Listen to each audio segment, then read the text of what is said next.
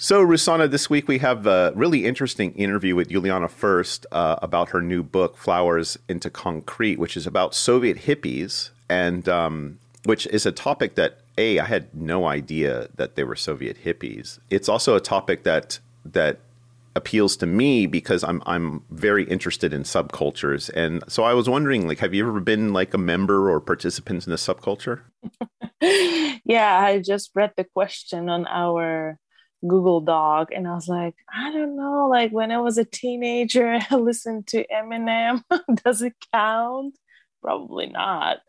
Um, yeah, I think, okay, so I think I joined Turistski Klub, so like a tourist club. I don't know, it sounds weird in English, but you know what I mean. One of those like youth organizations. And we did a lot of hiking and backpacking. And I think there were elements of like non-formal culture, неформальная культура. That were part of it. Like we would make those bracelets um, out of those plastic pearls. You know what I mean? Фенечки. Uh, I don't know the Russian word, but I think I know what you're talking about. yeah. Well, Mhm. well, that's not very subversive. Like, it wasn't a marginalized. You weren't part of a marginalized community, were you? Like, this sounds pretty, I don't know, normal. Yeah, but I mean, I don't think that subculture means counterculture necessarily, right? Sure, Subculture is just right. a certain group of people that identify themselves as being different from like the rest of society. And I mean, oftentimes it doesn't have very, it doesn't have any subversive or countercultural like elements to it. Were you ever into counterculture? I don't think so. No, I was very, I was a straight A student. Listening to my dad and doing all the right things. Yeah, yeah. I was actually into several over the decades. So Okay, tell me I was more. yeah, I was in high school. I was goth, Oh my God. and then I was like involved later on. I was involved in like making zines and the punk scene.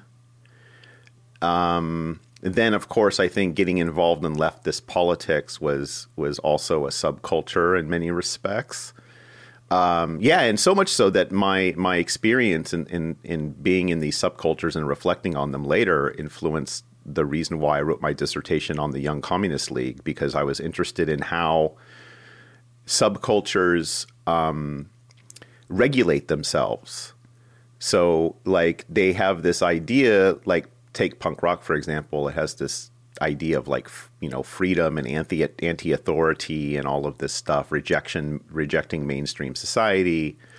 But the way people in the punk scene discipline and regulate each other is really fascinated me, particularly in the American case. And I think this is kind of coincides with something that Juliana says that I think we'll talk about after in the outro. And that is when punk was under a corporate assault, when corporations were starting to harvest it, it caused an internal moral panic within punk in America, where all the questions of like, what does it mean to be punk? What is punk? Like, it depended on what music you listened to. It depended on how you dressed. It had all of these like weird authoritarian structures to defend the subculture from it being pilfered by, hegemonic mainstream corporate, marketing and mainstreaming this stuff. So that kind of fascinated me in looking at this in a scholarly way. But so yeah. That's fascinating. I'm jealous of your youth. you know, Well, it but was fun. incidentally, I think me becoming a leftist and growing my, I don't know, environmental awareness and becoming more progressive happened in the same place where you were experiencing your youth years. I think it only happened to me after moving to the Bay. That's what I guess I was trying to say. Yeah, well, San Francisco is definitely, and that was that was breeding ground. Very much so. And I should say that in this time that I talked about in terms of this moral panic over punk, like internally to the scene, San Francisco was basically the epicenter, because it produced one of the most important magazines, Maximum Rock and Roll, was really, I mean, I remember all of these debates about this and Maximum Rock and Roll, about selling out and all this stuff. And frankly, it's quite interesting because when I was doing my research on the Komsomol, you had similar arguments, though for different reasons and different content, in like Komsomolskaya Pravda. So it was all of this. And it was like, for the Komsomol, it was always like, what is appropriate dress? What is inappropriate dress? And, it really, there's something, the conclusion I came to is, or one of many, I should say, is that subcultures have an inherent authoritarianism embedded in them that's required to maintain its cohesion. I guess what Juliana would call sistema. Yeah, I remember watching this movie about hippies, speaking of, and it was a documentary about this one group who lived somewhere outside the Bay, I don't know, somewhere east of San Francisco, whatever. And they were talking about how they were supposed to have these meetings where they would democratically decide on like which course of action to take, what kind of decision to make, So like the entire community would vote, right? And what ended up happening is that there was just one leader who just basically, like it became a very authoritarian kind of community where like this one guy who had a huge following was making all the decisions, and there was like so much abuse and like violence, and like none of that like really worked. And I was like so appalled after, I mean, it was like years ago, and it just like speaks to the point that oftentimes, even with the best intentions, right, you can end up like with an organization that is even more authoritarian than, like, say, the mainstream society that you were trying to subvert.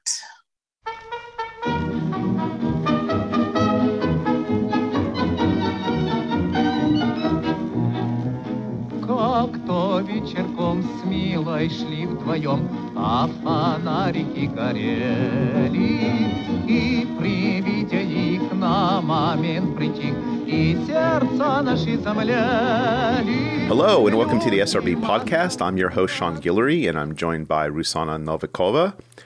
As you know, the SRB podcast is sponsored by the Center for Russian, East European, and Eurasian Studies at the University of Pittsburgh and members of the SRB Table of Ranks, who give monthly contributions from anywhere between $5 to $25. So if you'd like to support us, please go to the Patreon page at patreon.com/Sean's Russia blog or to the srbpodcast.org website and click on that Patreon button and join the Table of Ranks. So, Rusana, why don't you introduce our guest? Sure. Juliana First is the head of the Communist and Society Department. Okay, no. Let's do it again. Juliana First is the head of the Communist and Society Department at the Leibniz Center for Contemporary History. She's the author or editor of several books and articles on Soviet youth culture, marginality, and counterculture in late Soviet socialism. Her first book was Stalin's Last Generation, Soviet Post-War Youth and the Emergence of Mature Socialism, published by Oxford University Press in 2010. Her new book is Flowers Through Concrete, Explorations in the Soviet Hippie Land and Beyond, published by Oxford University Press in 2021. Here's Juliana first. А жить-то хочется, я весь горю, тебя молю, будь моей женой. So you have this new book, Flowers Through Concrete, Explorations in Soviet Hippie Land, and it's really an incredible book in many respects, just because of, digging into this information and bringing these Soviet hippies to life. And I'm curious, just to start off the discussion, what are the origins of this book? How did it come to being? Yeah, thank you for that question, because I must say this topic has really taught me that it isn't us who choose our topics, but our topics kind of choose us. I was like the least likely person to write a book on hippies, having been a pretty good bourgeois girl almost all my life, having gone to a Catholic school, grown up in bourgeois Munich, and way later than the hippie period. But I remember I once went barefoot into Munich and thought it was absolutely disgusting and would never do it again. But I basically, at the end of a postdoctoral scholarship, got asked by a colleague in Oxford, Professor Gilder, who's a French specialist, if I would join a network working on 1968 and protest cultures and do the Soviet part. And I agreed without knowing anything about it, except that I had done youth cultures beforehand in a different period. And I set off to Budapest to start in the OSA archive, as I usually do. I've always, the CIA was a good place to start any investigation.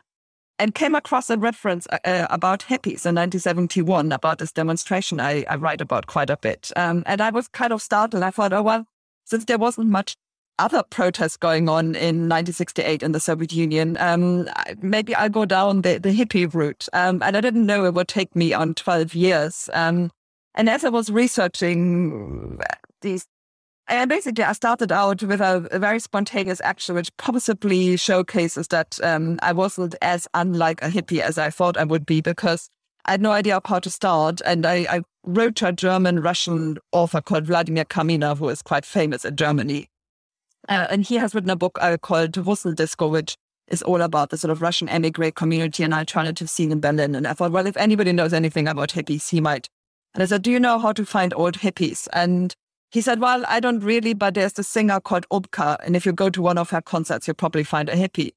And I looked her up on her webpage, and she had a concert in Riga 2 weeks down the line. And I, in a fit of madness on my own money, bought myself a ticket to Riga and went to this concert. And I did indeed find 3 hippies, and they were the start of a long network of going down the lines. And as I said, as I kept on going and being more and more fascinated by this world, and also just loving the research, because you never knew what was around the corner. And I sort of realized that actually there is something in me, this sort of kind of anarchic streak, which probably does quite like hippies. So there's something I learned about myself in writing just this book, which is why I'm convinced the topic was kind of waiting for me. Yeah, that's the thing I was going to ask is, you're thinking about your first book and a lot of the scholarship you work on, which is, youth culture, counterculture, marginality, how they negotiate dominant culture or hegemonic culture. And I was wondering if there was some sort of personal background for you where you involved in counterculture yourself, but maybe the transgressiveness of it, coming up as a good bourgeois, this is what excites you, is what draws you to this type of material? I guess it's very human. I mean, there's sort of something in the method which draws me. I was first, the oral history aspect was actually a prerequisite of that initial project I was involved in called Around 1968, which was conceptualized as an oral history project. And I realized that I like talking to people, and I'm not bad in talking to people. And I like the sort of fieldwork aspect of going into people's homes. And that suits, I think, my personality. I think the transgressiveness, and I tend to think not many people know, but basically, when I say I went to a Catholic school, that wasn't all. I was actually, my parents were part of a quite sort of conservative Catholic community, and I rebelled when I was 16 and basically decided that I wouldn't want to go there anymore, and that I wanted to have a freer life. And even though I didn't rebel and take drugs and disappear into the Wild West, I guess that was a quite decisive rebellion. And I think I found that in these people a sort of kind of admiration for a life they at some point decided to live according to their own way, even if it often ended tragically. I still always admired that moment of self-determination. So you went to this concert. You said you found a few hippies. So what is a Soviet hippie? Like, how do you identify one? A perennial problem. I've did a shortcut very early on and said I take everyone as a hippie who identifies as a hippie. So I worked completely on self-description, which actually bypassed because Soviet hippies, well, I don't want to be this condescending, but Soviet hippies have many Facebook groups, and quite a lot of these Facebook groups are devoted to the question who is and who is not a hippie. So you can go absolutely mad if you delve into this question in any depth. And there is indeed no definition. I mean, obviously there's style markers and there are sort of areas of belonging. And I sort of created a picture in the end of people, of course, who would fit my own working definition. But I always took first and foremost the subjective self-description. And especially in the beginning, in the early period when people didn't know very much about hippies, and when, it takes time before your hair grows long, etc. So you might not have all the outer markers. There are a lot of people who would sort of be considered borderline, or it wasn't yet so much of a life decision. Later on, it gets easier once we come into the later 70s or mid-70s.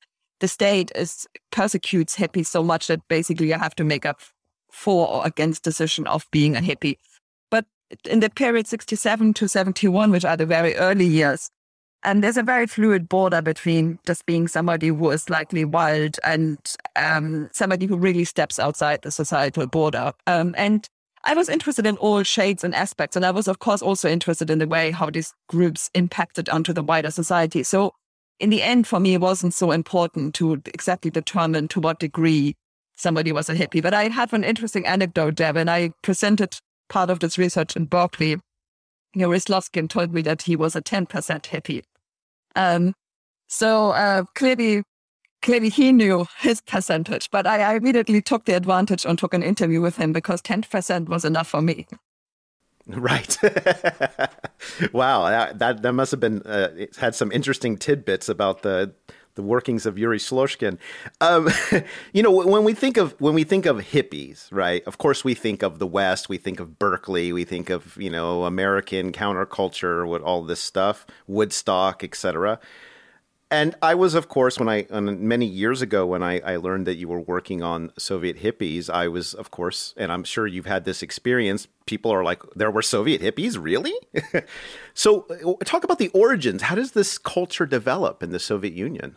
Well, like many things, and especially the sort of kind of beacons of counterculture, there are several factors which confluence together, and then the time is right. And because the hippies really are quite remarkable culture for the Soviet Union, there were many, many hippies for many, many years. So it really is a moment of something fit together.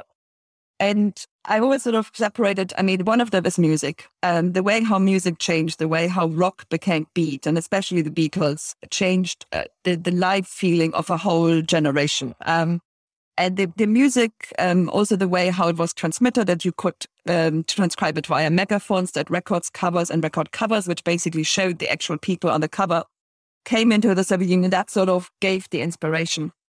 The second thing is beat poetry. Which, of course, I say beat in inverted commas because I think some people did know about beatniks, others didn't. But the poetry moment, which is well documented during the thaw, was very important, and it fit very neatly in the beat poetry that then came out of America, and which, of course, in America, too, led directly into the hippie movement. You have people like Ginsberg, who are sort of just crossover figures.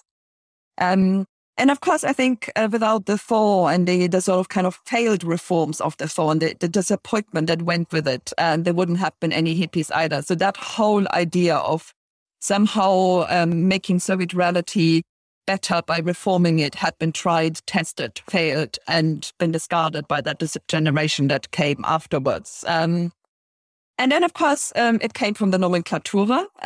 Like most Soviet subcultures, it had a big boost by very privileged children getting access to information from the West, which at that time included all sorts of hippies. And I have direct evidence and interviews with people who came as diplomatic children back to Moscow and brought all that stuff and the ideas with them. So to a certain extent, hippies came from the West, and to a tiny extent, they also came from the East, because, of course, one of the most important terms of how hippies define themselves, the word kaif, which is sort of pleasure, is an Arabic word. And it shows that, of course, it also tapped into a culture of being chilled and widening of conscience, especially through drugs, which has an Eastern tradition and, of course, was somewhere dormant in the Soviet culture as well, with that sort of whole extension into the Caucasus, into Central Asia.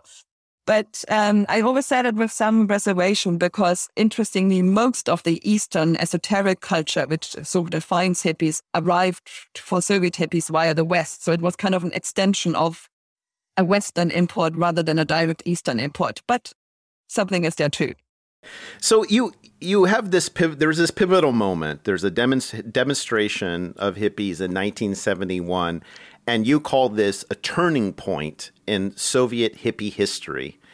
Talk about what that turning point is and why is it so significant?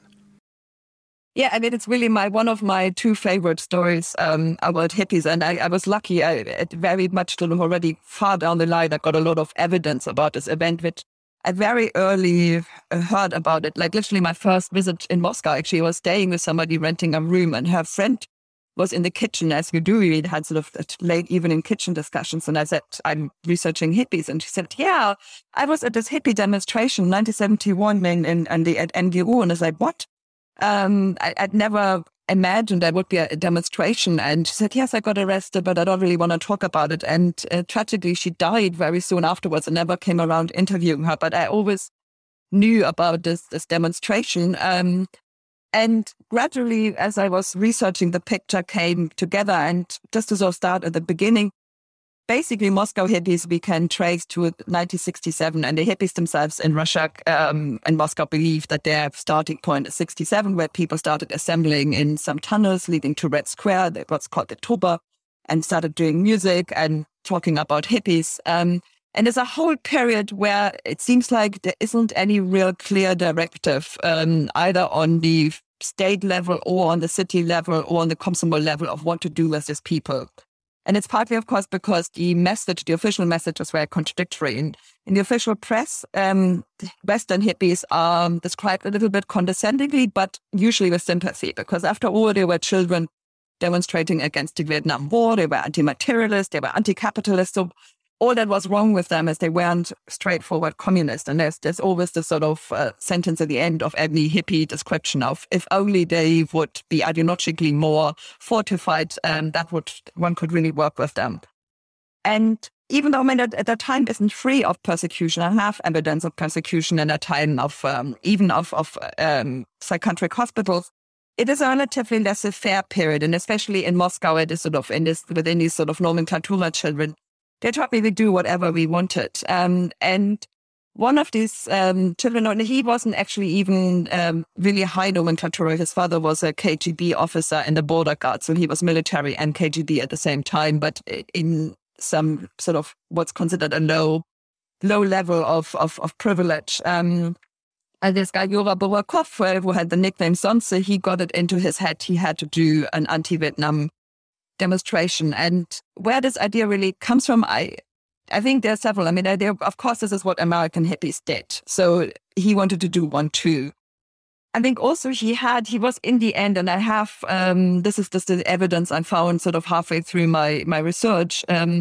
He's dead, but his brother is alive. And when I interviewed him, the first thing he did, he put a big box of papers on the table and said, this is all what I have for my brother. And I almost fainted because I had so little written evidence, especially contemporary evidence. And this guy was a complete, what we call in Russian, a graphoman. He wrote extensively and mostly about himself.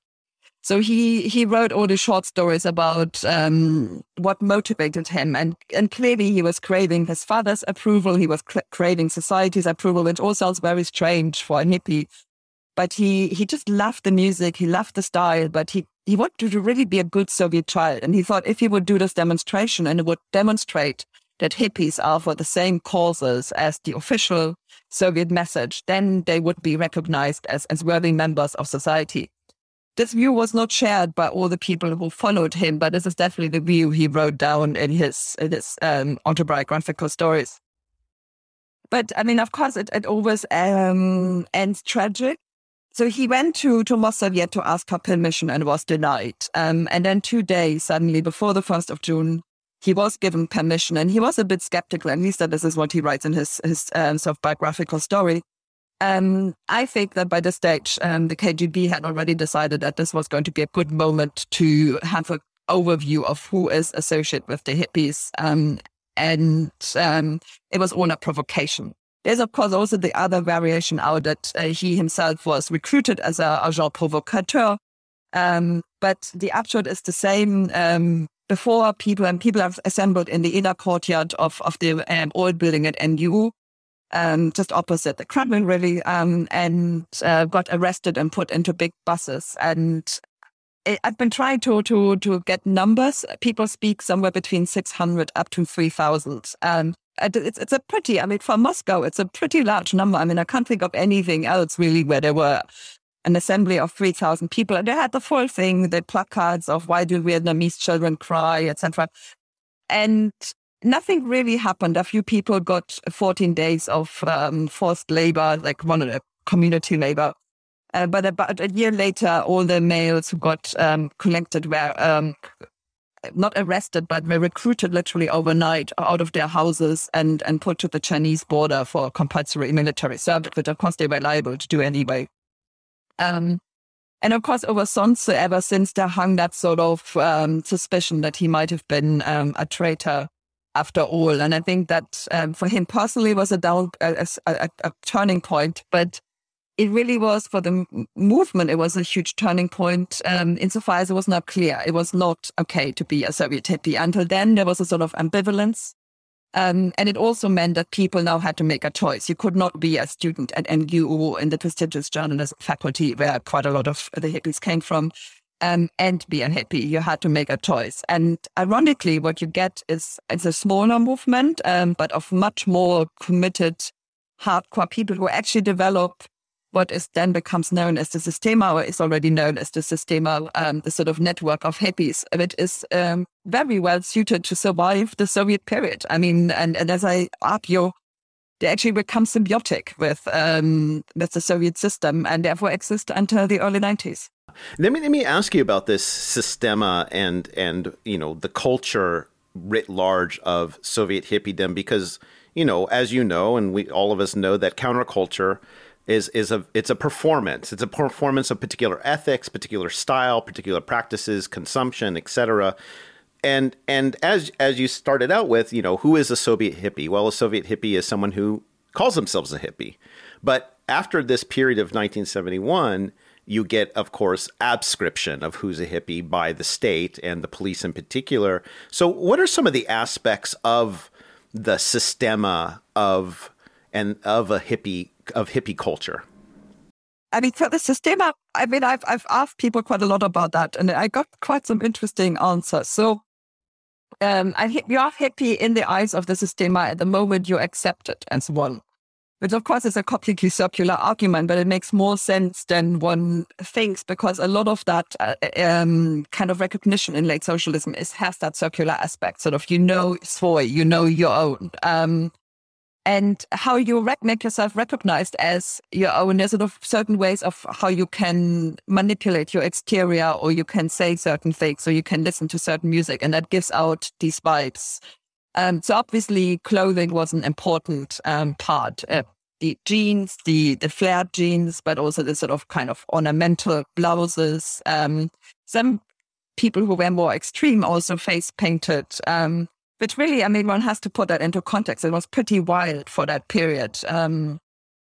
And then, of course, music, I think, was the biggest recruiter, because that is how everybody identified, and also how that sense of belonging. And of course, these underground sessions of underground bands, even though everything is sort of shady, I say underground, but they're not really. They kind of play in institutes, etc. They're just sort of, they're not recognized, they're not allowed to take money, but sometimes they do make money, so you kind of get an underground economy as well.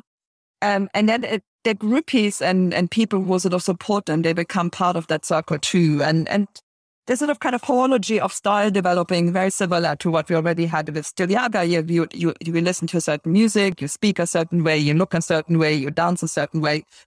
But what is interesting, what the hippies do, what the Styliaga didn't do, and why they become such a big force, is they ritualize themselves very early on. And of course, already the term Systema alone shows that they have that sort of self-awareness that somehow they have to represent something, which is, of course, Sonce's sort of point that he kind of understands that in order to make that a permanent force, they have to be self-reflexive. So they call themselves Systema, they start taking photos of themselves, they start exchanging their photos, they start meeting at certain times, at certain places, they start having a sort of season, a calendar, a hippie time, and before you know it, basically by the mid-70s, you have that parallel universe, which is intrinsically entwined with the official universe, but it runs pretty parallel. It's really interesting how organized it becomes. I mean, does it become more organized because of I'm trying to figure out how to formulate this question correctly. Does it become so organized and ritualized because of the dangers of participating in this culture, particularly with the authorities? Or is it something about Soviet culture that lends to the desire for organization and structure and ritual? I think both. And it's really quite striking. I mean, once I got into the sort of to the linchpins of the movement, especially of that sort of second generation who start organizing the summer camps, I sometimes talked to them and I thought, you would have really made a great Komsomol organizer too. And interestingly, I mean, for example, Sonce's brother makes a huge career in the Komsomol, and he makes a classical Komsomol and then KGB career, and he's still active in politics. So you can see it could have gone the other way, and it's usually the love for the music that catapults them out of that system. But so yeah, they are definitely socialized. They're socialized to think they should represent something more than just pleasure. So they can't just say we're just here for the sake of it. That is not a Soviet style. And then they're socialized because this is what they have been imbibing with their mother milk. And then of course your first point is valid too. Having a very stable other helps. Because you never have to make sense of the contradictions within your own movement, which already, of course, starts with the fact that they're emulating something which is clearly American, and they know it's American, while at the same time they're emulating something which is anti-American. And also, of course, that hippie ideals have an awful lot of communist thought in it. But these are sort of contradictions they don't have to make sense of because they have that other they can constantly define themselves. So, of course, the danger, I mean, even just going out on the street is an adventure. I mean, somebody said to me, every time I went out, it was like going to the war. It was like going to the trenches. You went out and you looked about 2 meters ahead if there was somebody who would harass you or if who was an official or a policeman. And it created a certain style of life, which, of course, if you were part of that style of life, the coherence became stronger. Yeah. Well, here's a question from the chat that actually dovetails with the question I have. And I'm this issue of the West and the imaginary West and how it fits in. And this goes along with the question being asked. I'd love to hear more about the anti-Vietnam War activism of Soviet hippies. Was the crackdown of the 1971 protests purely about who was protesting the war? Or was there something unique in their anti-war messaging that did not mesh with the Communist Party's priorities? And this is what I find so interesting, is that there's this double movement of embracing, say, America or being inspired by America, but then being a critic of the most, one of the biggest events of that America's engaging in. So can you talk about that? Yeah, so it's definitely the style, because Sonce gets, and I know this all because he writes a very long short story about that, and I have it confirmed by some of the people who were participants of the demonstration. He goes down to the detail of taking down the slogans he's supposed to write on the placards from Mossoviet. So they say, this is what you're allowed to write. And he goes around and he controls everybody who makes posters and says, you're only allowed to use these 5 slogans. So in terms of, I think the content, he's fully on message. What the problem is, of course, the way he looks and they look. And the other thing is it's spontaneous, and it's interesting if one looks at other anti-Vietnam protests, because of course the Vietnamese students have a famous one. I think it is 67 or 68. They have a huge demonstration in front of the American embassy and throw stones. And actually the Soviet authorities crack down really hard on them, like they beat them up and they arrest them. And I know of another protest in a dormitory in MDU where Vietnamese students staged a sit-in and they all get arrested, even though they, of course, believe their own message. And what can't be tolerated is the spontaneity of it, is that they have their own mind. And that is, of course, also, again, in his short story, he says we wanted to show that we can say it, not that you say it for us, that we can say it. But that's exactly the cry, because what if they start saying that, what are they going to say next? It is, of course, a KGB tactic, however, that does change, one has to say. They, at about 79, 80, there's a decided change in KGB tactics where they start to embrace parts of these kind of youth cultures. That they create the Leningrad Rock Club, they create the Moscow Rock Laboratory. And rather than clapping down right at the source, they say, okay, we have little curated spaces where people can say that, so kind of as a valve. So they start seeing these youth cultures as a vent through which some of the steam can be released with moderate success. Right. Policing the margins of sorts. Here's another question that's actually quite interesting too, is in terms of the influence and informing Soviet hippie culture, what, if you can speak to this, what role did film play in terms of particularly films imported from, say, either non-Western countries like from India or elsewhere, particularly for this Eastern influence, and other imported types of media and art? So the hippies were very good in really catching any snippet of hippiedom there is. So whenever there's a newsreel running in the cinema, and they show some hippies in some Western countries, that goes around like wildfire. I must say, on film, they're surprisingly poor. I mean, that doesn't mean that not hippies haven't watched films, but there is no consensus. There's a couple of books that they cite as sort of a canon. That is not true for film. And there's a certain, I don't want to say racism, but certainly prioritization. I mean, the West was definitely what got them, and they went, for example, to the African students in their own dormitories or at Namumba University because they sold them jeans, but they had absolutely no interest in whatever was going on in Africa, which of course was decolonization, etc. At the same time, that Angela Davis, who was such a star among the sort of official youth, does not register on the hippie horizon at all.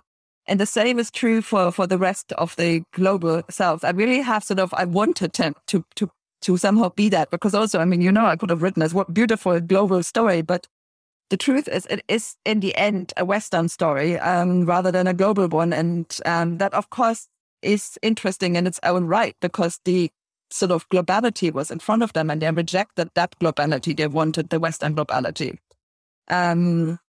So yeah, there's really very little contact. And certainly when they go east, when they actually then go to Central Asia, and then later in the 90s, when some of them go to India to find the gurus they have admired, and they quite often come back and say, well, it's not really our thing, sort of Indian caves. So they're like Nicholas Werwig, who sits in New York and then does Eastern esotericism from New York, but they're not so much into that sort of on the ground work, really in the East. I mean, they are now they go to Goa. There's some people who now are now frequently in Goa, but they do that very westernized version of the East. So that in itself is an interesting story. So this actually makes me think: was the hippie movement primarily Slavic in terms of Russian, maybe Belarusian, Ukrainian, and in terms of the ethnic diversity, if there was ethnic diversity amongst hippies? So there was ethnic diversity insofar as the Baltics were very highly represented, Ukraine and Russia anyway, and of course a lot of Jewish hippies. It wasn't diverse insofar. I mean, there were hippies who were from the Caucasus, who were Armenian, Georgian, but they usually were families who either had lived or were living or had very strong ties to the Slavic regions of the Soviet Union. And the same is true. There was a hippie community in Tashkent, but as far as I could determine, it was entirely made up of Russian Tashkentis, or of Jewish. I mean, it was mixed ethnically, but it did not have any native Uzbeks or Kyrgyz. Doesn't want to say that nowhere there isn't an Uzbek or Kyrgyz hippie, but it's definitely in these cultures which had a more traditional outlook, especially on masculinity, they found it very hard to survive. And even the Caucasian hippies or the Georgian Armenian hippies, I did know they left Yerevan or Tbilisi very quickly. And they said, honestly, we would have died if we had stayed there. And in Tashkent, there was a pretty large community, but it wasn't as large as in the Russian towns, and therefore it mixed together with Bohemians and actually the sort of underground gay movement. And it's actually, Tashkent is a really interesting place where I would quite like to go back and follow up on what I've learned. But there wasn't any real. There was not a large Uzbek, Kyrgyz, Kazakh, Tajik community. That actually dovetails nicely with my next question, and that is, like in many societies, nonconformity is marginalized, it's demonized, and in some cases, it's seen as a symptom of mental illness of sorts. And you talk about the role of madness and insanity in a really interesting way as both a form of self-identification, but also persecution. So talk about this interesting place of madness in this culture. Yeah, so madness for hippies is really very interesting. And of course, we have to remember that at the same time in America, hippies called themselves freaks. So that sort of kind of madness and freakishness was inbuilt in the whole style and ideology. But I think for Soviet hippies, I had a very practical angle, which was that basically by pretending to be mentally non-stable, you could get out of the army. And this is what hippies did ever since the early 1970s. Again, Son Se is the sort of first. Son Se gets injured during his army service and he gets hit in the head by a crane. Ends up in a hospital where he also learns about mixing pharmaceuticals for drug usage. But he then basically pretends his head never gets better, possibly never does, but and gets dismissed. Even before that, people knew that if you pretended certain symptoms, I mean, you actually only had to say you didn't want to go to the army and you believed in peace rather than war, was usually enough to give you a schizophrenic or pathologia diagnosis.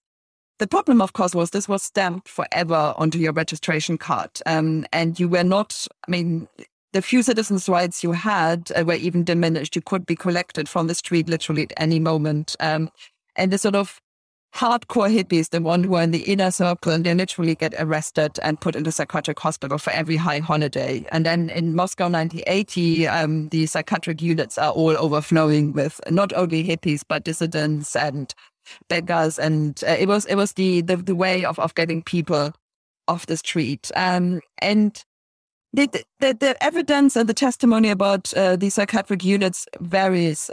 Some people have actually quite fond memories. They say the doctors were okay. Others can say you just sit there. Others have the full gauntlet of One Flew Over the Cuckoo's Nest with forced medication. But of course, and especially the people who took drugs, there was always a slight worry that maybe they are indeed leaving sanity. And plus the sort of identification, as the dissidents did as well, of saying, actually, you are the insane and we are the sane. And when I spoke to people, I could feel sometimes this nervousness that this whole game they played with the authorities about madness somehow actually could make them mad, and that they were afraid they would get stuck in these units forever. Because you had to play it very finely. If you overplayed your symptoms, you might get stuck for half a year or even a year. And if you didn't play them hard enough, you might have to be sent to the army.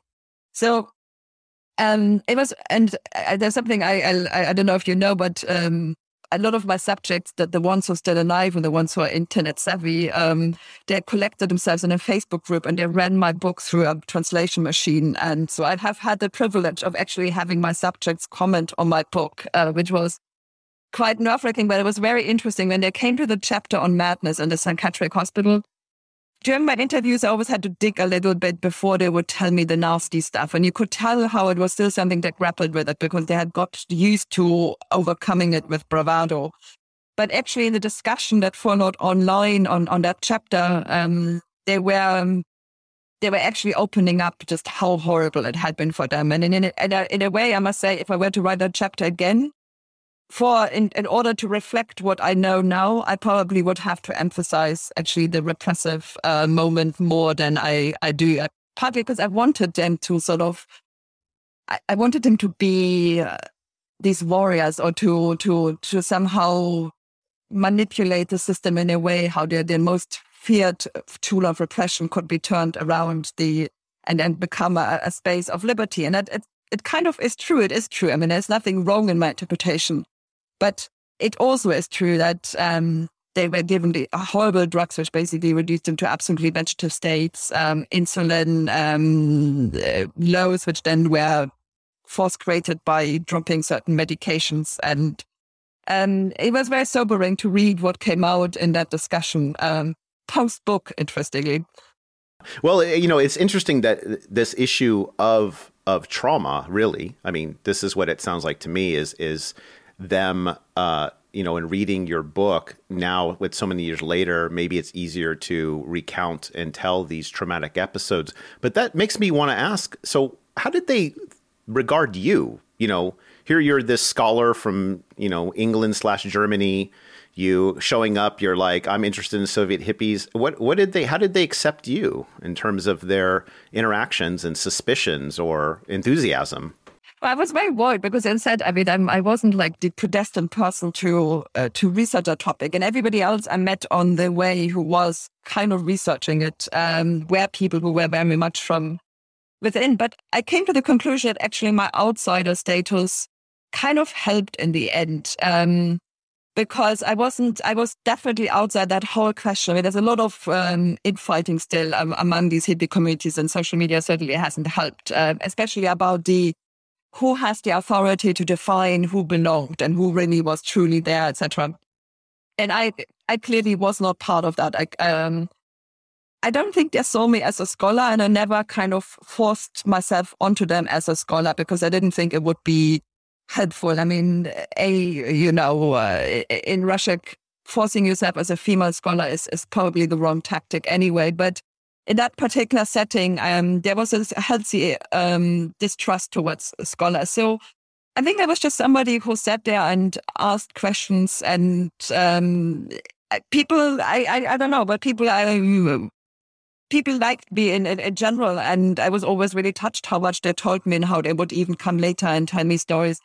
It was therefore particularly difficult when the book now came out and they translated it. Of course, there were moments where they were a little bit, wow, we didn't quite know you would use it that way. Or I think there was a kind of realization that maybe I wasn't quite that innocent wallflower just listening to them. I think they had sort of forgotten that I was about to do something with these testimony. And even though, of course, I always asked them, are you happy to be cited? Are you happy to have this interview used, etc.?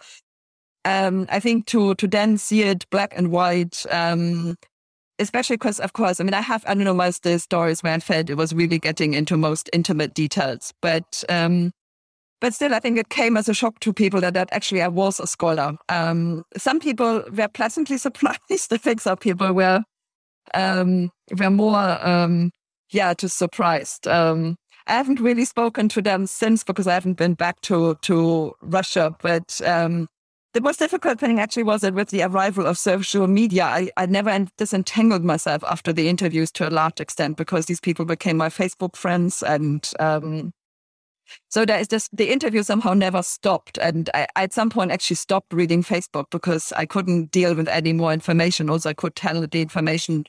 It just added layers of interpretation and manipulation. It didn't actually help. But the researcher-subject relationship actually is something I still think about a lot because it was a very complex and intense moment with this book. What about drugs? What was the drug of choice for Soviet hippies, and how did they get a hold of drugs?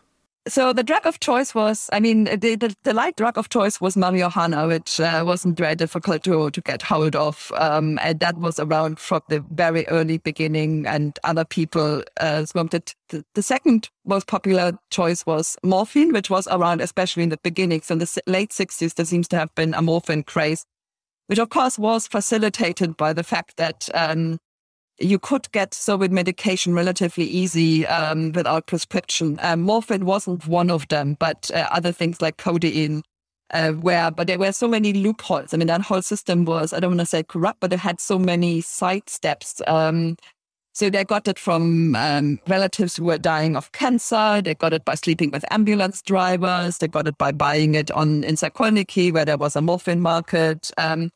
They got it by connections from their parents if they were in the nomenclatura. I mean, Stalin's grandson was a famous morphine addict who died of his morphine addiction.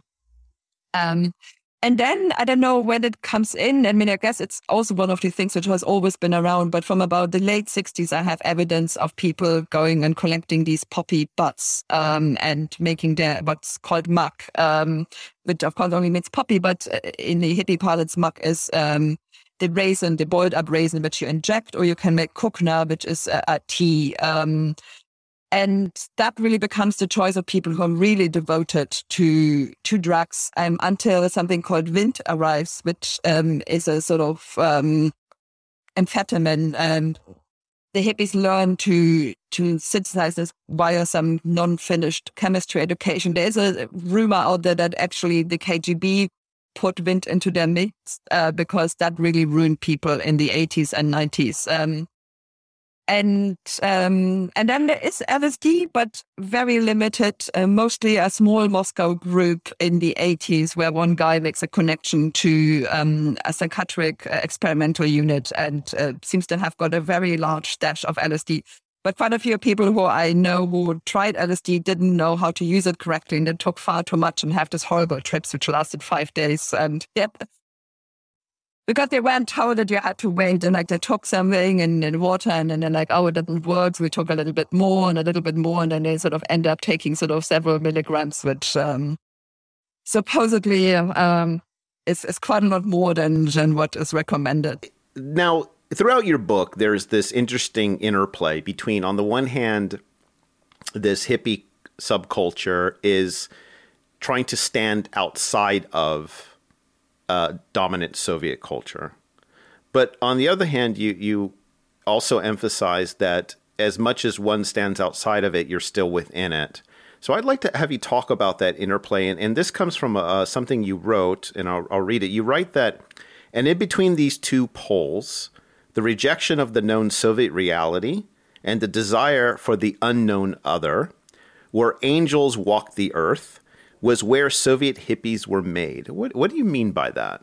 Well, thank you for calling up this phrase, because I always liked it, but some people have already told me it sounds pretty esoteric. It, of course, refers to that first quote with which I start my introduction of this hippie called Kiss. And he sees these other two hippies who are legendary, Azazel and Ophelia, and he's like, oh, wow, they were like angels.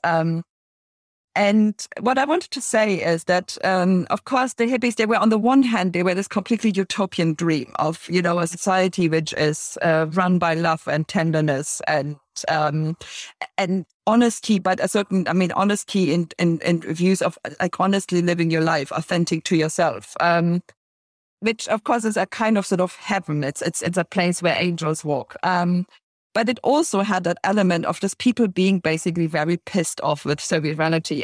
What all of hippies have together and what they all put at the beginning of the hippie journey is that they hated living in Soviet reality for various reasons, boredom or because of lies, but they really have an almost physical reaction to the reality in which they live in. So it's a very concrete reaction to something very real.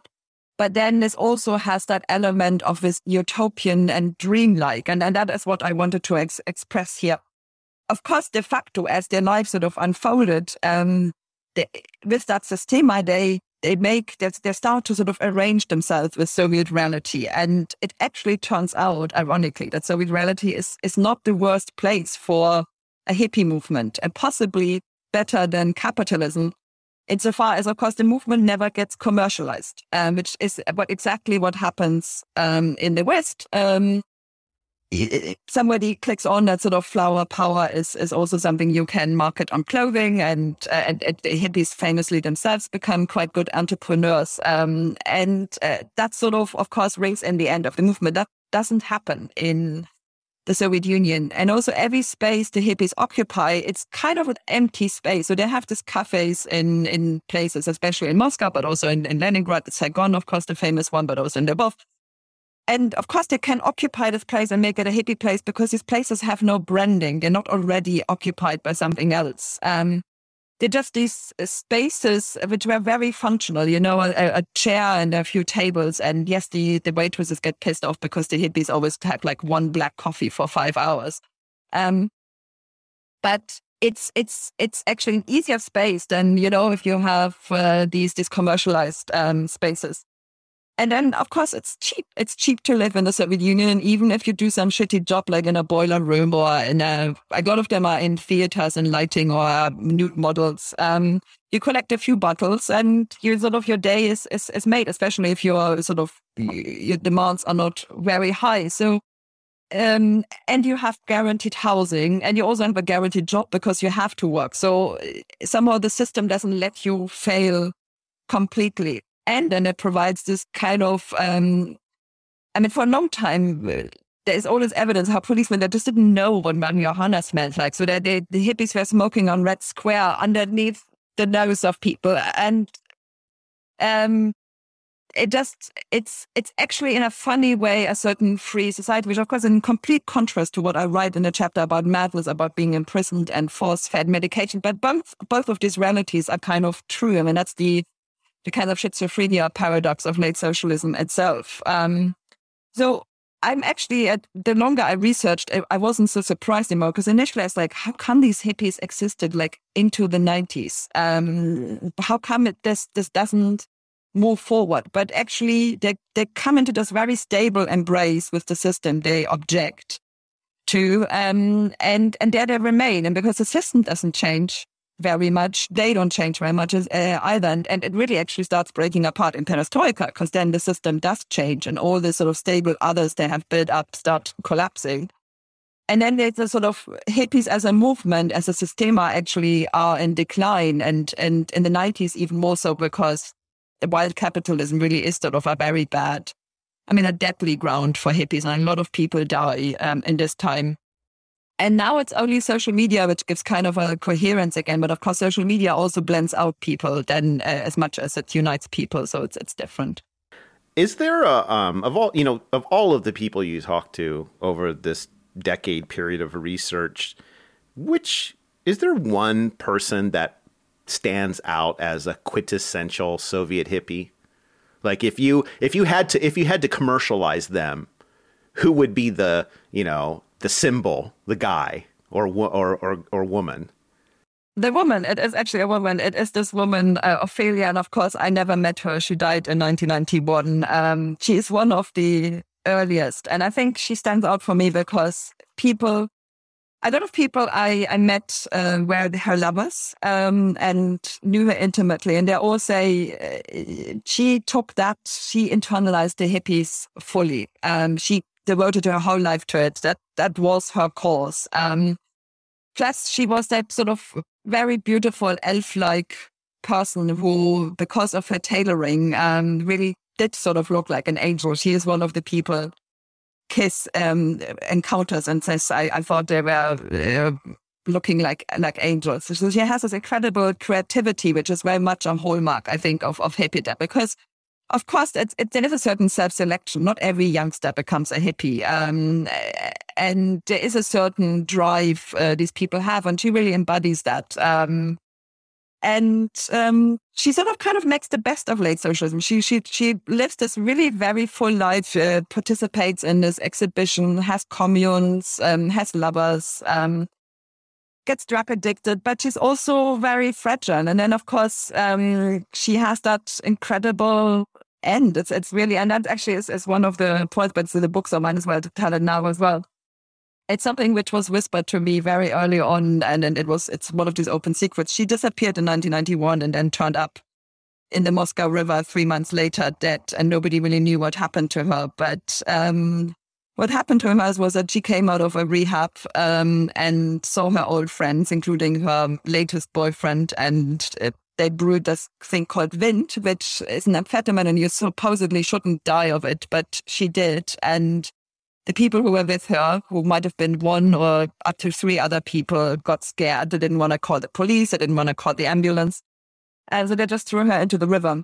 And then, of course, it shows the sort of kind of the fragility of that life and what it had become, because in the end, the fear and the drug was stronger than the sort of kind of morality or uprightness I think they wanted to embody. I mean, they sort of kind of knew, which is why, of course, nobody really talked about it. It was wrong to just throw a person into the river, hoping that she's dead. On the other hand, she also was always a warning to me that, of course, you can read everybody's life from the tragic end and say, look, this is how it all started. This is how the tragedy started. But that wouldn't actually give justice to her, because she had this incredibly full 20 years of where she lived a life very, very different to a Soviet life. I mean, of course, entangled with Soviet reality, but really showcased that there were other alternative realities open. And also, I mean, of course, she was a woman leader. I mean, the hippies are the first time that really women do make an impact in these subcultures. And I mean, in Soviet official cultures, we have basically no women leaders. And in subcultures, we didn't used to have women leaders. So for this culture to breed her and a couple of other really strong females, I always found that, I mean, I was hunting her and I was hunting her legacy, and one of the great sort of sadnesses is that I could never recover her archive, so she is the quintessential hippie for me, but I have to live her through the evidence of others. And finally, your scholarship over the years has dealt with the post-war period, the thaw into the 70s and into the 80s. And this series, as I started out, is about looking at this period and trying to understand what it was all about. So what does your story of the Soviet hippie tell you about life in late Soviet state socialism? What have you walked away with that you've learned? Well, first of all, of course, there was an incredibly happening, interesting, pluralistic period, which is not what you would usually think of. But there's sort of paradoxes in it. And I mean, I'm, for example, somebody who would say, stagnation was kind of real because people perceive that stagnation. Even if we can showcase that, of course, there were lots of interesting things happening on the official sphere as well. From the personal perspective of most people I talked to, they did fear that this country, the society was stagnating, and they even use that word quite often or in very similar ways. But what is, of course, the irony that sense of stagnation breeds this incredible creativity. So you have stagnation, but actually rather than this it doesn't mean that the thing gets ossified, but actually that it's sort of like a dead tree on top, but you have below you have all these branches coming out with really interesting variations. And it also, of course, it throws a different light on perestroika, because it doesn't seem like as if perestroika was only a sort of economic program or done out of economic necessity, but that there was a sort of kind of societal pressure building up, which necessitated perestroika, but also I think goes a long way to explain of why in 1991, when the Soviet Union ended, nobody went onto the street to protest its demise. I mean, what I find always is not like the question of why did the Soviet Union end, but why did nobody sort of protest it? And I think if one looks at these cultures, you see why, because basically you have these alternative universes being built up and the superstructure falls apart, but the universes remain at least initially intact. It then becomes apparent they can't live without the superstructure, but that's not apparent in December 1991. And I think that is really sort of, it goes a long way to explaining of what happened in 1991. But it also actually goes a long way to showcase of what is happening in Russia now. And whenever sort of I read these articles about Putin this and Putin that, and I think, but somewhere there is that topic for a future researcher who's going to look at that band of people living somewhere. And it's more obvious in today's Russia that there are these underground and subcultures going on. But still, it really is a strong reminder that this country has always been diverse and pluralistic, and we are. There's such a strong tendency to look at the top because it's a superpower, and because that's sort of what so many people are paid to do, especially in the United States. So that's my takeaway really from having studied Soviet hippies. I have a question about like the more global context, or even if we want to relegate it to the second and first world, in this period of the 70s, because here you really do, beginning in the 1950s, but really accelerating into the 60s and 70s, you really have an explosion of all sorts of alternative cultures and, things that we can identify as a subculture or a counterculture. And it seems to me, too, another thing that I take away from a lot of this is that the Soviet Union in this period is part of that more international trend of a feeling of alienation and the need to seek out other types of communities of belonging that are, outside or, a foot outside of the dominant culture. I don't know if you have any comments about that. No, I do. I mean, what because I have sort of started to and written a little bit about sort of putting it into a more global 1970s context. And what I find is that it's a time when there is a general turn towards a more emotionally loaded, I don't even want to say politics, but society, culture, politics.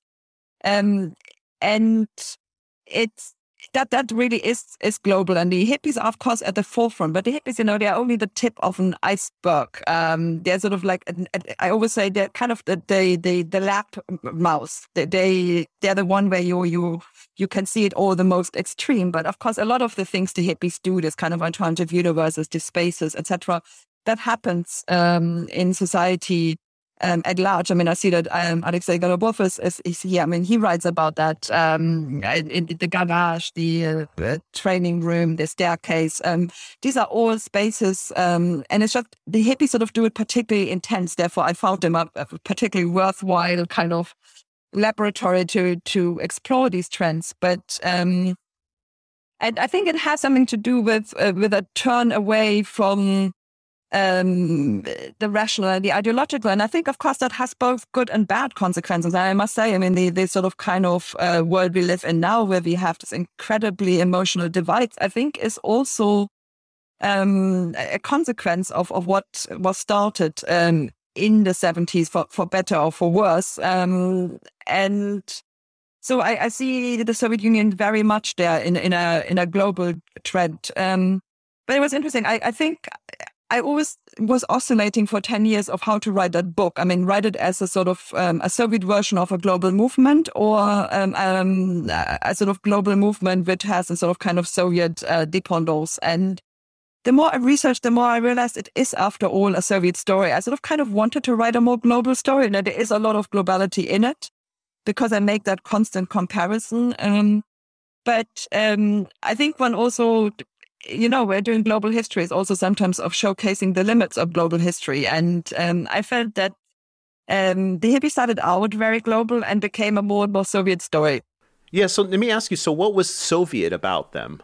Well, I mean, the way how they arranged themselves with their own habitat, which of course shaped their own practices. They became basically this perfect fungus on this rotting stem of late socialism. But that's basically, and of course, the moment you take the fungus off the wood, it won't exist anymore, and that is exactly what happened. So they were Soviet in so many little ways. And then, of course, when they had the encounter in the West in the 90s, a lot of them actually realized they didn't like the West so much, and it's it's a very difficult one, because when I wrote the book, I would have said, well, most people I interviewed were broadly what I would have called patriotic stroke nationalist. But as Putin remains in power and as there are more and more issues which galvanize people, and funny enough, for the hippies, it was the tearing down of the Khrushchevs in Moscow, which actually got them into anti-government action. The less that is true. But I mean, definitely like in 2014, at the height of the Ukrainian conflict, there was, I mean, the Baltic and Ukrainian hippies obviously had their own views, but most of the people interviewed were very much broadly in agreement with Putin's foreign policy. And but as I say, it's things shift, and even when I wrote my epilogue, that was already still a different time than it is now. So for the Russian edition, I'm actually rewriting the epilogue slightly. That was Juliana First. Juliana First is the head of the Communist and Society Department at the Leibniz Center for Contemporary History.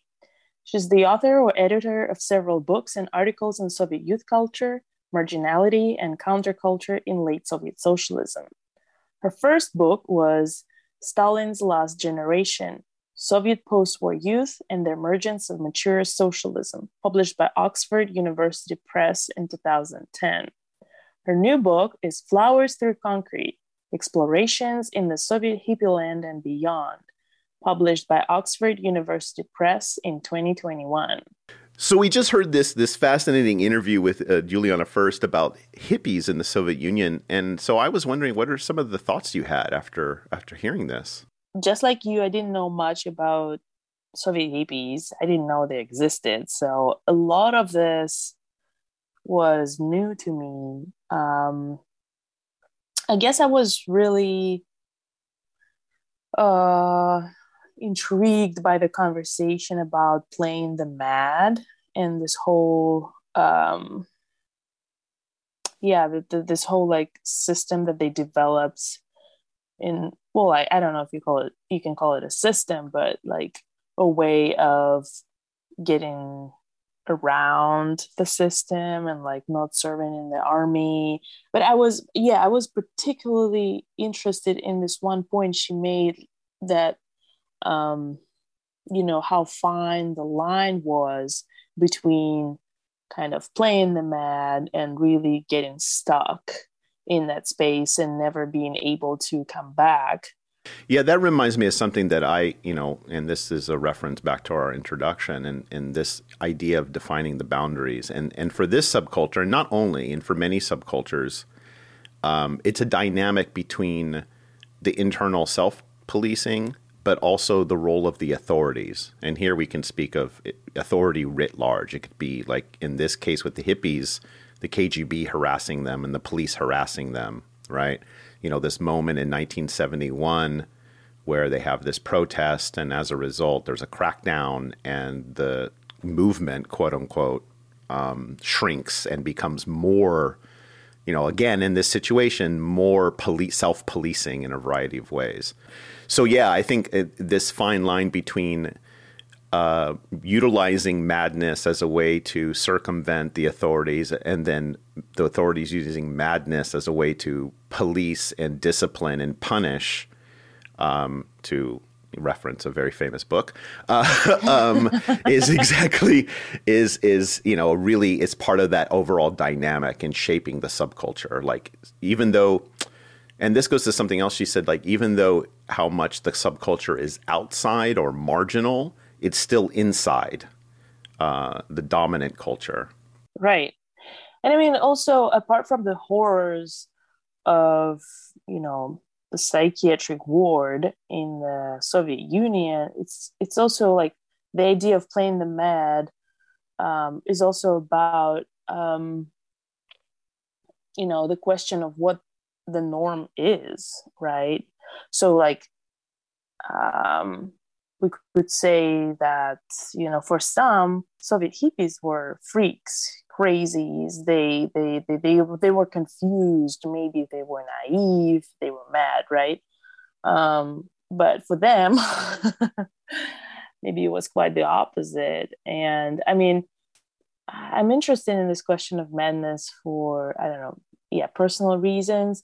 And yeah, I don't know where I'm going with that. I guess it's just this idea of norm and like how, in fact, flexible and shifting that notion is, and depending on, yeah, the society you belong to, your individual beliefs, and like your upbringing. Um, yeah, you could expand or shrink drastically. Right. Well, I wanted to ask you what you thought about one point she made, which I think is really interesting and provocative, and that is, she says at one point that the Soviet system was quite fertile ground for these subcultures to persist. And she made this really interesting comparison with, like, say, hippiedom in, say, the United States was eventually commercialized. And this, of course, goes back to my own personal experience in like punk. But it's really ironic that, the Soviet system, because it didn't commercialize, it didn't normalize these subcultures, they allowed for them to continue. Yeah, I think she makes a very important point that we probably shouldn't just I think that the term counterculture is a bit misleading. I wouldn't view it in those oppositional terms as something against the other, even though I guess members of a particular counterculture probably would say so, like, probably hippies would say so, that they're like against blah, blah, blah. I cannot help but think about, I view it in terms of affordances. So, like, Soviet hippies existed in the way that they did because the Soviet society provided a certain set of affordances and like opportunities, and like restricted, but also allowed it to thrive in a very specific way. So in a sense, it's not like oppositional, it's kind of symbiotic. And I thought that that's what she meant, and I wish she elaborated on that point a bit more. Right. And once the Soviet Union collapsed, then Soviet hippies vanished as well, because they were kind of, attuned to a particular world order that was no more. Right. Yeah, this issue, a question that I failed to ask her is, and that was another thing that interested me, is the class dynamic. So, she mentions a few times that, essentially, and this is the case for many Soviet subcultures, they're children of the nomenklatura, right? They're essentially the elite, the children of the elite in Soviet society.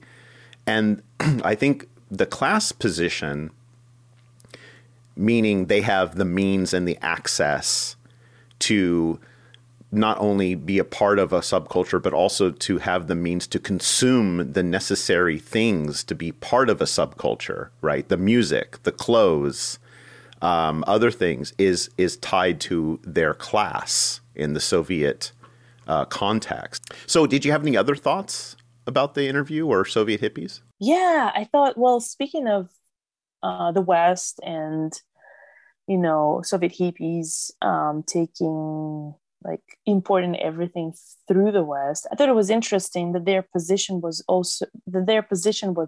both to emulate something that was American, which was in and of itself countercultural because they were in the Soviet Union, but at the same time, hippies themselves were anti-American, and in a way, sort of a kind of a milder version of, socialists or even communists. So I thought that was like a very interesting mix that they had to somehow navigate, that they were like anti in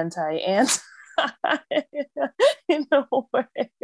Yeah, it's that kind of third position. It also makes me think of these like other small groups that prop up in the Soviet Union throughout the whole period, honestly, of these like leftists who are anti-Soviet, but also are pro-socialist or pro-communist, and how they navigate themselves vis-a-vis the dominant society, right? And a lot of their ideas and positions, I mean, they're different shades of Soviet life rather than actually counter to it. Yeah, I thought that her working definition of what a hippie is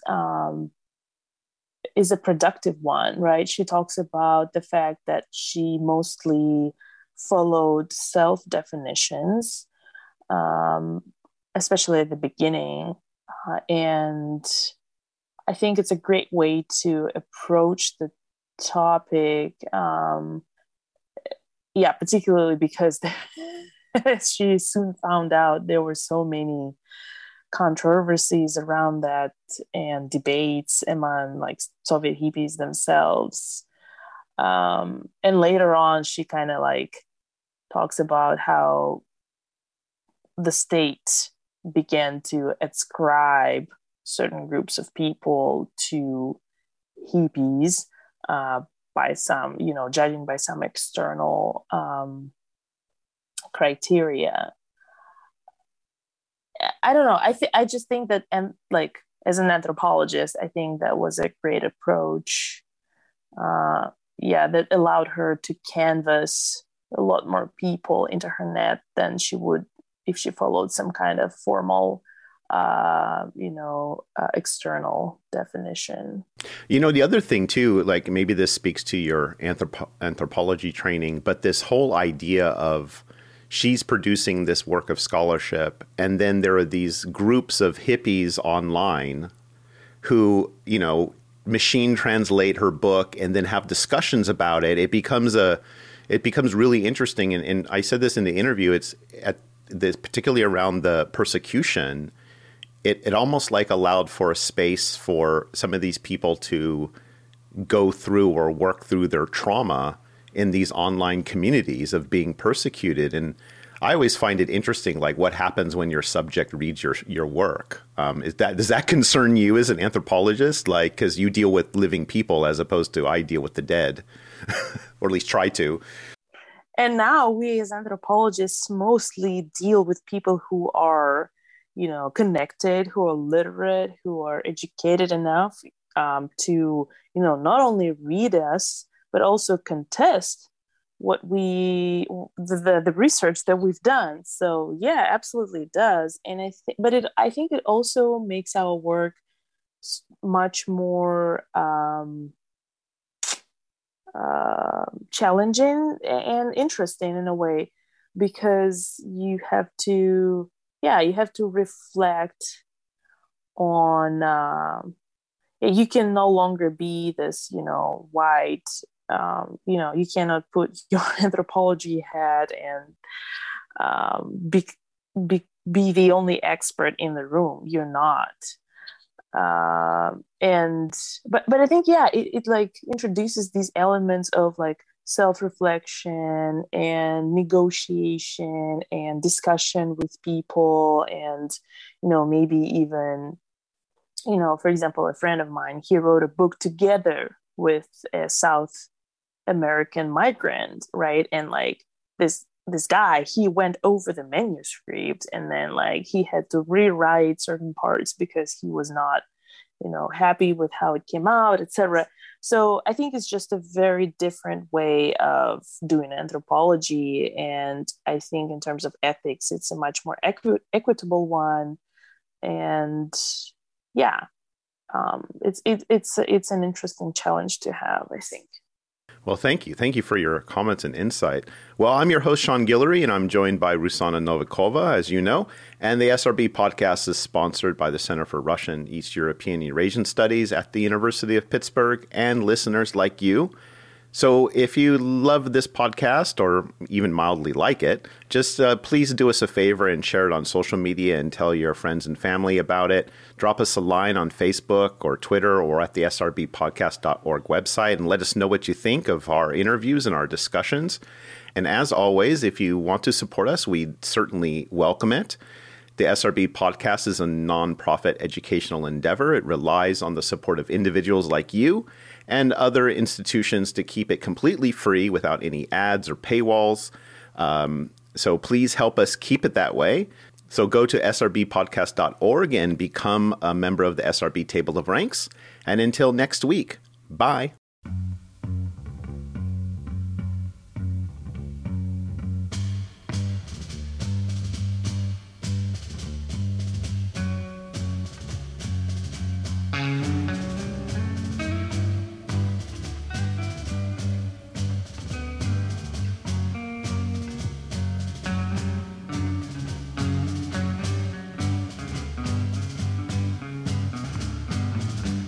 One pill makes you